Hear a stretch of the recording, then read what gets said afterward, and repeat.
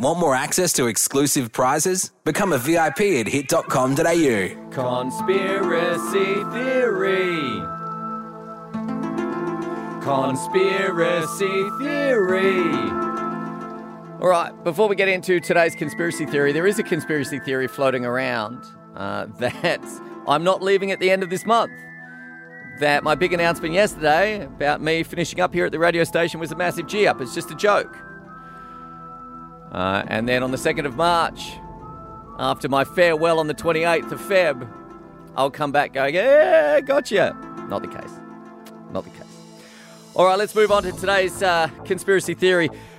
Over the last couple of weeks, we've been looking at sort of a mythical creatures type of deal because my son's inspired me to do that. Not that they're mythical creatures, they are kind of creature-ish, but they were watching a YouTube series on mythical creatures. So for the last couple of weeks, we've had a look at the Hide Behind and also the Popelick Monster, which sadly isn't the monster I was looking for with a title like Popelick Monster.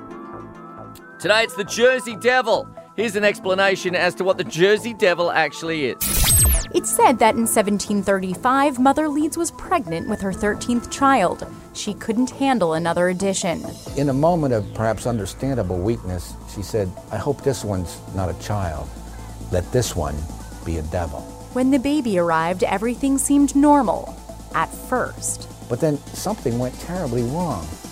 In the space of less than 20 minutes, the baby grew to the size of 2 full-grown men. He developed coal-red eyes and a horse's head, bat wings, goat feet, and serpentine tail. Leaving carnage in his wake, the Jersey Devil flew up the chimney and escaped into the Pine Barrens, where he's said to have terrorized the people ever since. Most states, there's a state horse, a state bird, a state flower.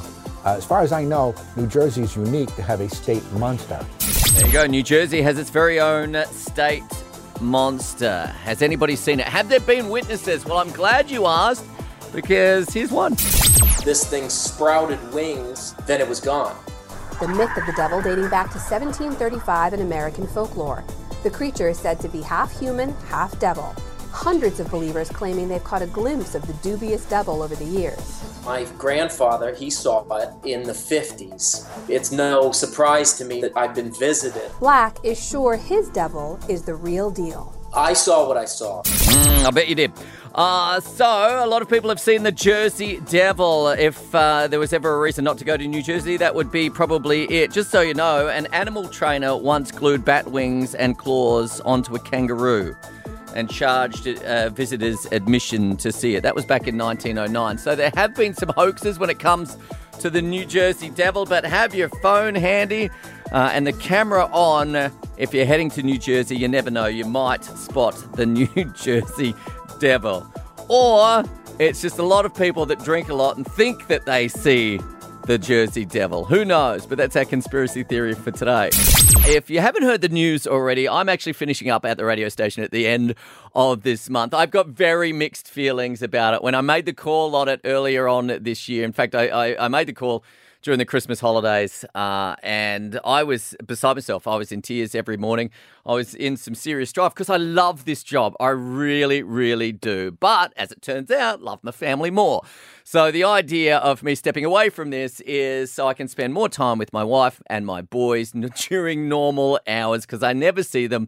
Now, when I do, I'm tired. If you've ever done any shift work, you'll know that with the rest of the hours of your day, you feel like you're jet lagged all the time. So I'm off to work on my chapter 2. And incidentally, if you did miss the announcement yesterday, there's a video of it on our Facebook page, Hit South Queensland. Check that out. And if you want to stay in contact, feel free to jump on my Instagram, Insta_HamQLD. Send me a follow. A lot of people already done that, which is very nice. And can I just say thank you to all those people that sent through messages of support and well wishes and all that kind of stuff on that video on our Facebook page as well. That's very, very nice of you. Now, I'm off to do my chapter 2. Well, what is it? Well, it's something completely different from radio, and I'm actually going to get my new boss on the show tomorrow. And it could be a familiar voice for some people who have listened to this show for quite a while. So that'll be interesting. But I'm off to do something completely different from radio, stepping well and truly away from it. I just want to know, on 13, 12, 16, really quickly, if there's anybody else, because a lot of people bang on about starting a second chapter in their life, their chapter 2. Well, this is what it is for me. My chapter 1, radio. Clearly didn't work out for me. So after 20 years, you'd think I'd be a little bit better at it. So chapter 2, something completely different. 13, 12, 16. Have you taken a massive leap of faith and tried something completely new? Thought you were going to go with one career for all of your life, and then halfway through went, you know what? Nah, this isn't for me. Let's move over and do something else.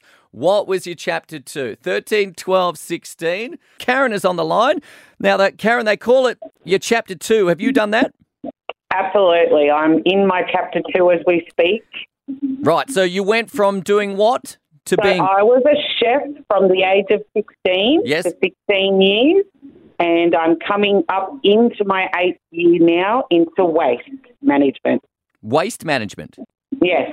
So chefing to waste management. Why did you take that path? There was a number of reasons. You know, I'm changing lots of restaurants and stuff like that, starting again in different kitchens. But I had my second child whilst taking on my first head chef experience. And by the time she was about 4 years old, she got a little bit of separation anxiety because I'd go to work when she was still asleep and I'd come home when she was still asleep. And yeah, so it was a bit difficult for her. She suffered a bit of separation anxiety. So it was like, I need to do something where my child knows that I'm coming home. So I applied for a job in waste management and I've been here ever since. That's amazing and well done. And it's amazing how much family does play a part in the choices that you make when it comes to jobs. Oh, absolutely, absolutely. When they're young, you know, it affects them big time. So yeah. No, yeah, I agree. absolutely. And that's one of the main reasons I'm doing the same sort of thing. It's to spend some more time with my boys because, you know, I don't see them enough. And when I see them, I'm tired. Yeah. All right. Well, good luck with that chapter 2. I think that's great. And 8 years in it is magnificent. You don't get that many people spending that amount of time in a job these days. No, especially now these days, absolutely. Yeah, exactly. All right, Karen, thank you for the call. We're going to move across to Brandon now on 13, 12, 16. Brandon, we are talking about your chapter 2. Have you done it? I'm about to do it, actually. Oh, okay. I'm doing something similar to you, Hamish. Yes. I'm making the move from broadcast over to picking kiwi fruit in New Zealand. No way. That's so cool. I am. All right. Yes, bit of a change of scene. Yeah, what made you make this choice? My girlfriend. I want to go live in New Zealand with my girlfriend for a little while, for at least 6 months anyway. Yeah, that's super cool. I like it. Are you scared about it, though? No, I've been in New Zealand on my holidays. I know I like it, so I'm pretty happy to make the move. Oh, well, that is awesome. All right, well, congratulations. When do you start the journey across to New Zealand? I fly out on the 22nd of this month. 22nd of this month, and away for a minimum of 6 months. It could be a lot longer. Yeah, potentially. We'll just have to see how it goes. Oh, well, good luck. I think it's a great step. And to change countries, I'm just worried about changing a job. You're actually changing a job and countries as well. So you've gone a step further. Well done. Yeah, thanks, mate. Found this on Channel 9 this morning, actually. There's a story about a guy. He's from Byron Bay, and he wanted to test out his fishing gear without actually having to go fishing. Here's the story. A Byron Bay fisherman testing out his new fishing reel on his girlfriend. Wow. Adam Briggs bought a new rod, but before tackling the waves, he wanted to make sure it was up to the job of reeling in a good catch. She has to keep running. You have to keep lifting your feet. Go, baby, go. Go. Yeah, so she didn't get too far before he basically dragged her back, or at least stopped her from going forward.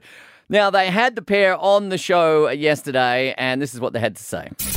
I've caught some pretty big fish in my time, and it's always been in the back of my mind. I wonder if I could actually stop a person with my heavy setup.